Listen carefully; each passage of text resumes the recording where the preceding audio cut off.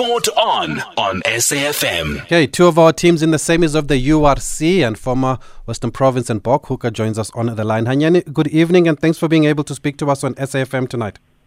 Good evening, man. Hope you're well. Thanks for this. No, we're fine. Thanks. Thanks for speaking to us. Before the competition started, Hanyani, and because it was new, how did you see the SA team's chances of reaching the semis? Do you think they would get this far? Yeah, look, I always thought we'd do well. If you consider that, remember the Cheetahs and Kings had been in the tournament before, and the Cheetahs had something like a 90-something% success rate at home. So as much as we struggled in the beginning away from home, I always thought that, you know, once the European teams or the teams from the Northern Hemisphere come to South Africa, we've managed to turn things around. And that's exactly what's happened. I think 3 teams, and it's not a new tournament. It's not us going up north. It's a new tournament. I think that's the way people have got to look at it. As much as we've got to travel up here, they've got to come to us. And I think they struggled in the condition. Some of the teams struggled at altitude. And I think, you know, if you look at it all in all, I think there was something like 25, 26 games with the Northern Hemisphere. In South Africa, there's only 2 wins, you know. So, I mean, if we're going to keep a home record like that, we'll always be in the mix when it comes to playoff stages. There was also a lot of talk early in the competition about the interpretation of the law, of the rules here and in the Northern Hemisphere. Is there clarity now or a better understanding? Yeah, look, it's improved. It's not there yet, to be honest with you. I think, you know, if you look at the game models, South African teams like to use set-piece scrums, line-out, similar to the Springboks in terms of building pressure, whereas the Northern Hemisphere teams are more system-based, where it's, you know, it's position-based using the ball. So, you know, it's 2 different styles of rugby, and it's refed differently. So there's still an adaptation period for I think, more the Northern Hemisphere refs more than anything else. But I think it's gotten better. It's gotten better if you look at the results, though. But I think when you do go to the Northern Hemisphere, you've seen, you know, most of the teams South African teams that have gone up there have come back complaining about ref interpretation. There's room for improvement, like anything, but I think, you know, next year this time we'll be sitting here saying, look, it has improved and it's gotten a lot better. Okay, let's go back to Saturday now. We witnessed a thriller between the Bulls and the Sharks at Loftus. Great advert for SA Rugby. In your opinion, what was key in the Bulls winning, because it was a close one? No, just composure. Composure. I thought, go back to the last 10 minutes. I actually wasn't, at pre-match, I actually thought the Sharks were going to buy a point or 2, and it could have happened. But it was composure. You know, towards the end of the game, the Bulls were composed. You know, they got the penalties, worked it to the middle of the field, and then also Chris Smith with that pressure drop kick to win the game, which is phenomenal. But it was composure, you know, and then that's the thing. Once you get to playoff games, you know, so the guys that are going to keep it cool. And the Sharks played well. They played really well. You look at the Sharks team on paper, it's a good team, a lot of Springboks, loaded team. But it's just composure that won it for the Bulls. And they've got a good home record. I think since Jake White's taken over, they've had 3 or 4 losses in all competitions. And you know, it's tough to win in Pretoria. But the Bulls at the end of the day just won the championship round. And that was the difference between the 2 teams. Talking about those championship rounds, Hanyani, were you surprised that the Sharks chose to run it instead of trying to force maybe a mistake and get a penalty there at the death? Yeah, look, they tried to force a penalty. They just didn't get it, you know. You know, if you look at that, when Ben Tapau went down the blind side, some of the Bulls players were still a little bit offside. They had a penalty. I think Mapimpi took it quickly.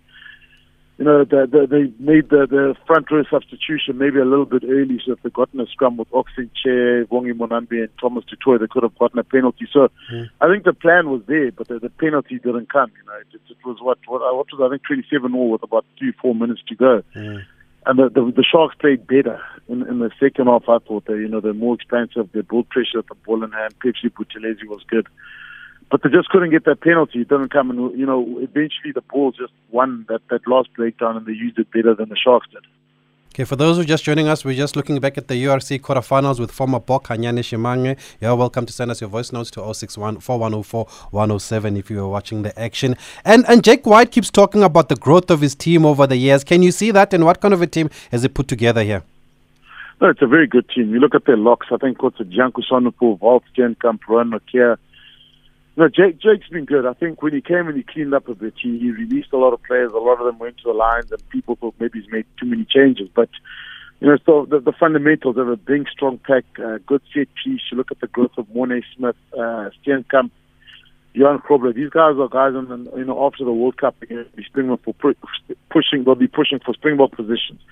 So I think if you're in that environment where your players, you're developing Springbok players, you're doing well. You look at Kane Moody, the young fullback. He's 19 years old. No one really knew him because of COVID, and no one saw schoolboy rugby. This guy just popped out of nowhere, and he's a real deal. Curtly Orange has come through there. Ambrose Papier is playing good rugby. I mentioned the forwards now. Marcel Coetzee is also, he's trying to bash down that Springbok selection tool. So in terms of that, there's a lot of guys there that have come in the team. If you go back 2 years ago, they played Archies Neyman, Andre Pollard, Lotte Yaka, I think Trevor Nyakani, Marco van Staden. So they lost a lot of Springboks, but they're developing a new generation of Springboks. So possible Springbok contenders, and they're winning at the same time, which helps. Yeah, but they probably have their toughest test on Friday night away to a rampant Leinster who thrashed Glasgow 76-14 in their quarterfinal. They also topped the log. They beat the Bulls convincingly in the round-robin stage. How then can the Bulls beat Leinster? They're going to need... Look, they're going to have to produce the performance of a lifetime. This Leinster team was still angry, I think, for not winning the Heineken Cup. So all the energy's gone towards URC. So, look, playing Leinster is comparable to the old Super Rugby of going to the Crusaders and trying to win a playoff game there. The difference with the Heineken Cup or the Rugby Championship, the Champions Cup was that it was at a neutral venue. This time they're at home in front of their own crowd. I don't know how, they've got Irish players all over the place. So if the Bulls do pull this one off, it will be probably the best Bulls performance probably in the history of Bulls rugby, in my opinion, if they can get away with a win against Leinster. Everything is stacked against them. I heard it was difficult traveling over there. Everybody went on different flights. You sort of arrive there Tuesday, Wednesday. You got two sessions at the most, and then you got to play away from home with very little support. If the Bulls can win this, it would be the greatest win the Bulls have ever had, in my opinion. And probably play in the rain and the cold there also. But the Bulls were expected to be the leading SA side in this competition, Hanyani, because of their dominance here at home in recent times. But it was actually the Stormers. What are they getting right there in the Cape, according to you? Look, they lost a lot of players. I think, they lost a lot of good superstar players. But I think the guys that have come in, I mentioned the Bulls. These are also young players. Mani Lebok, who's a fly half. He's always been a talented player, but he's been given that jersey because of opportunity. Willems has been good. I think the type of rugby that the guys are playing in Western Cape sort of suits the Stormers' DNA. Stormers, that attractive brand of running rugby. If you look at this team, you almost look at these guys when they're playing and think they've been together for 10 years. But it's only been about 6-7 months. So there's plenty of growth, fit loose forwards, Evan Roos, Achiva Damani. So it's guys that were looking for opportunity or weren't getting opportunity at other unions. They've come in here, and because they've been given that opportunity, they were good players given that opportunity. They've just clicked, through good recruitment, some good smart coaching, and a team that's played without fear, to be honest with you. They have a go from everywhere. They don't change the style of rugby they're playing. And in my opinion, probably the hardest team in this competition to mark. There's just too many weapons around there. The counter-attack, you've got loose forwards that can run, you've got a fly half that's very explosive, you've got a good scrumming pack, a good line-out, and defensively probably one of the top teams, which a lot of people don't see. The Stormers' defense is very good. So as much as they score points, it's very hard to score against them.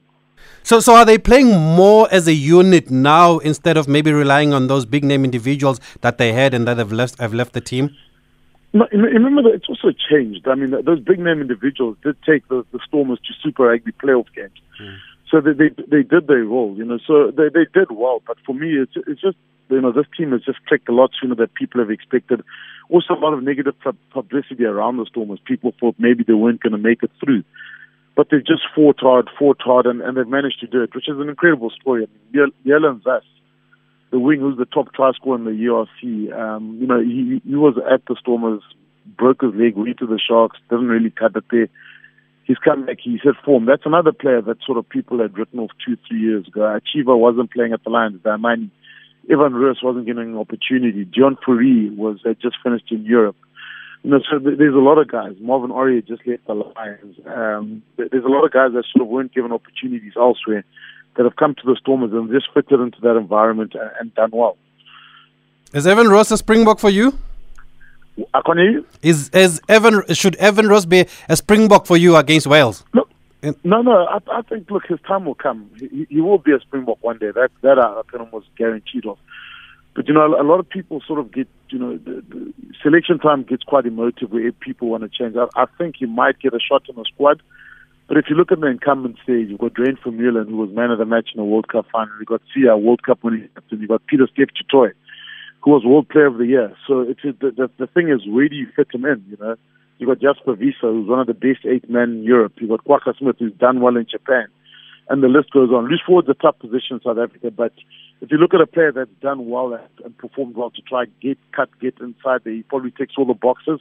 Whether there's a space for him in there, I doubt it now, but definitely in the future, he'll play a lot of games for South Africa in the future. But at the moment, I think it's going to be tough to break through.